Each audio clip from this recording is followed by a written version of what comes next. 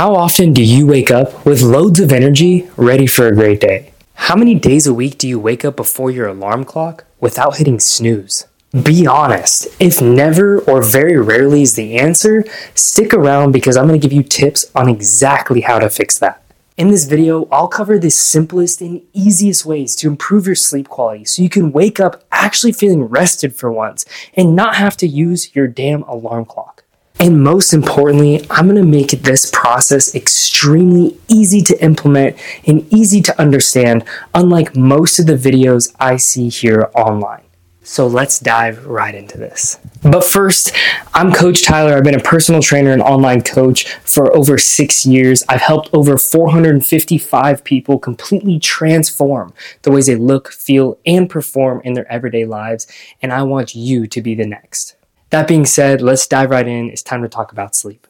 Now, first, I must let you know I am not a so-called expert on sleep, but I do have a lot of experience fixing my own sleep, which I've struggled with for many, many years, especially when I was younger. But now I have a lot more experience of not only helping myself improve my sleep, but also working with hundreds of people improving their sleep quality so they can actually wake up feeling energized, have better workouts, have better recovery, and not have those pesky cravings that come up when you have poor sleep quality. Now, before I get into why sleep is so important, I would really appreciate you if you take a second to comment below if sleep is something you've struggled with or if you find value after watching this video. Now, if you didn't know already, sleep is essential. It is one thing that we cannot live without. And a fun fact is that the easiest way to actually torture someone is to deprive them of sleep. That goes to show how important sleep is for not only our physical body, but also our mental health. Sleep is going to play a major role in our recovery, our muscle building, our memory, so our brain health, mental health. On top of that, sleep can also affect our mood, our appetite, and our cravings. I don't know if you've ever experienced this or connected the two, but I know personally when I have poor sleep, I tend to have more weird and random cravings. Have you ever noticed yourself craving weird things on a regular basis? Well, it could be linked to your poor sleep. Now it's time for the fun stuff. Here are the exact 5 steps you need to reverse engineer the perfect night of sleep. Step 1, you need to figure out what time you are going to wake up on a daily basis. For example, if you need to be up for your 9 to 5 job at 7 a.m. every day, you need to be in bed at a specific time. Now, most often, I recommend to people to be in bed anywhere from 8.5 to 9 hours. You and I both know it takes some time to actually fall asleep. So if you can be in bed for at least 8.5 hours, that one gives you time to actually fall asleep once you are in bed, and also gives you a little bit of time for when you wake up in the morning to wake up, and sometimes before your alarm clock if you do this right. Just as an example, if you do plan to be up at 7 a.m., being in bed by 10 p.m. is most ideal. Step 2 is preparing your room for a great night of sleep. One of the most important factors for quality sleep is having your room as dark as possible. Having either blackout shades, having the room extremely dark, covering all the lights that are in your bathroom or night lights or anything like that, having the least amount of light in your room possible is going to help you get deeper, longer sleep without any interruptions. Another huge factor in quality sleep is the temperature of the room. Generally speaking, you're going to sleep best between 60 and 68 degrees Fahrenheit. However, this is a personal preference. I know generally speaking, most females that I know of that I've worked with tend to like the room a little bit warmer, and most often males like it a little bit colder. But again, for you, it is a personal preference. So find and play around with that temperature to find what is perfect and right for you. Step 3, 1 hour before bed, you should begin avoiding any bright lights, such as your phone, electronics, TV, anything that gives off a bright light. So most electronics give off what we call blue light. Blue light is essentially light that mimics the sun or is similar to the sun. When we start to avoid this kind of light, we will notice our body will actually start to naturally produce more melatonin, which again is essential for deep and a full night of rest without waking up a bunch in the middle of the night.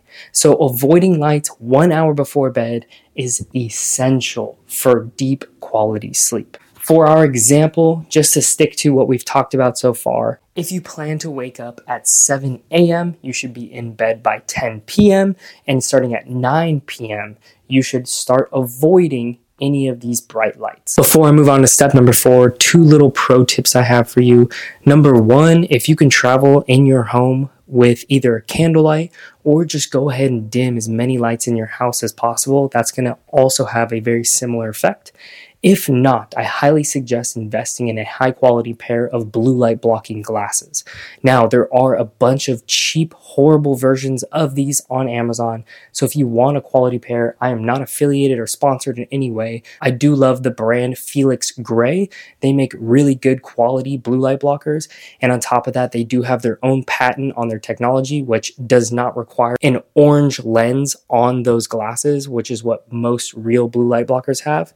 They're extremely awesome, and I wear them pretty much every night. Moving on to step number 4, 2 to 3 hours before bed, you should stop eating. Eating too close to your bedtime can cause a lot of digestive issues, preventing your muscle gain, your recovery, have you wake up feeling bloated or gassy.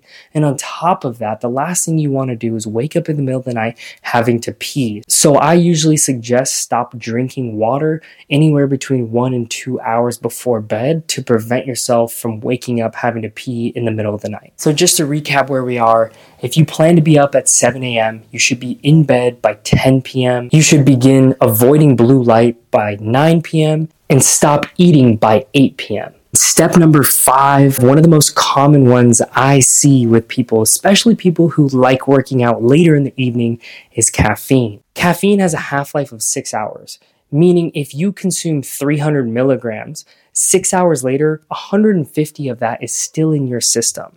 So you have to give ample time for your caffeine to actually get out of your system so you can actually fall asleep and stay asleep.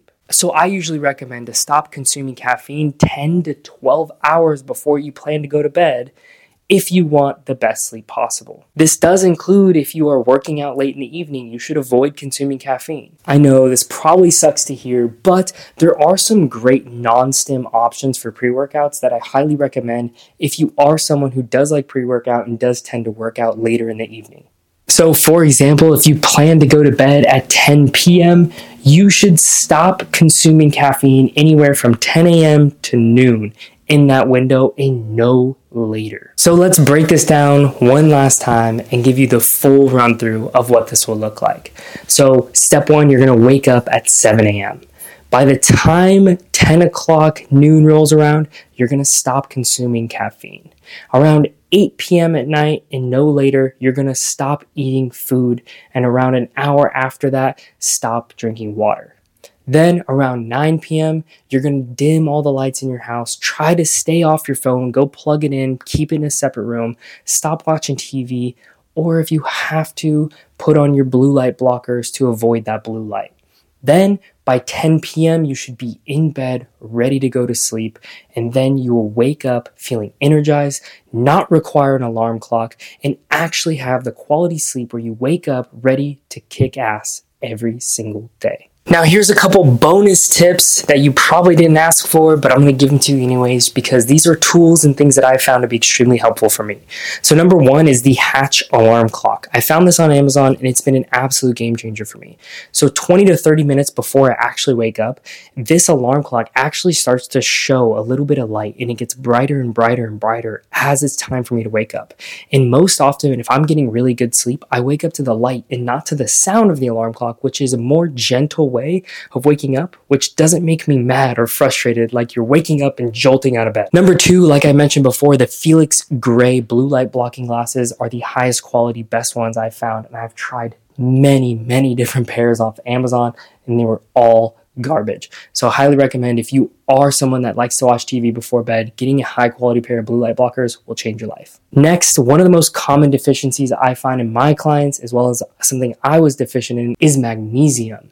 Now, it is not something that everyone should take, and I'm not recommending you take it, but I do believe most people are deficient in magnesium, so it could be something to try that could be helpful for you. And lastly, if you are someone who has a hard time falling asleep at night or takes a long time to fall asleep, one of the hardest things is getting into that parasympathetic state. So 2 things that I do if I'm finding myself having a hard time falling asleep is either reading a book. I don't know about you, but reading really puts me to sleep. So that's one thing that can help actually get you in the mood for sleep.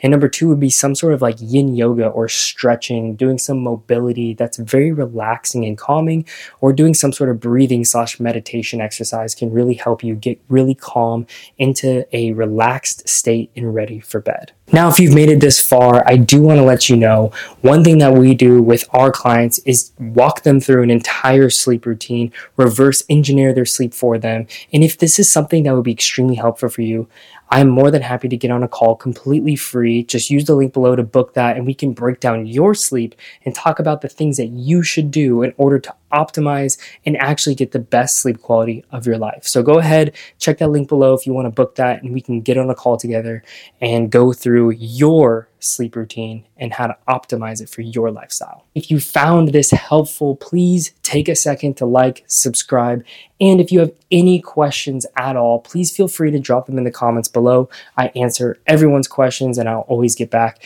and give you the best answer possible. Thank you again, and I look forward to bringing you more content just like this. Peace.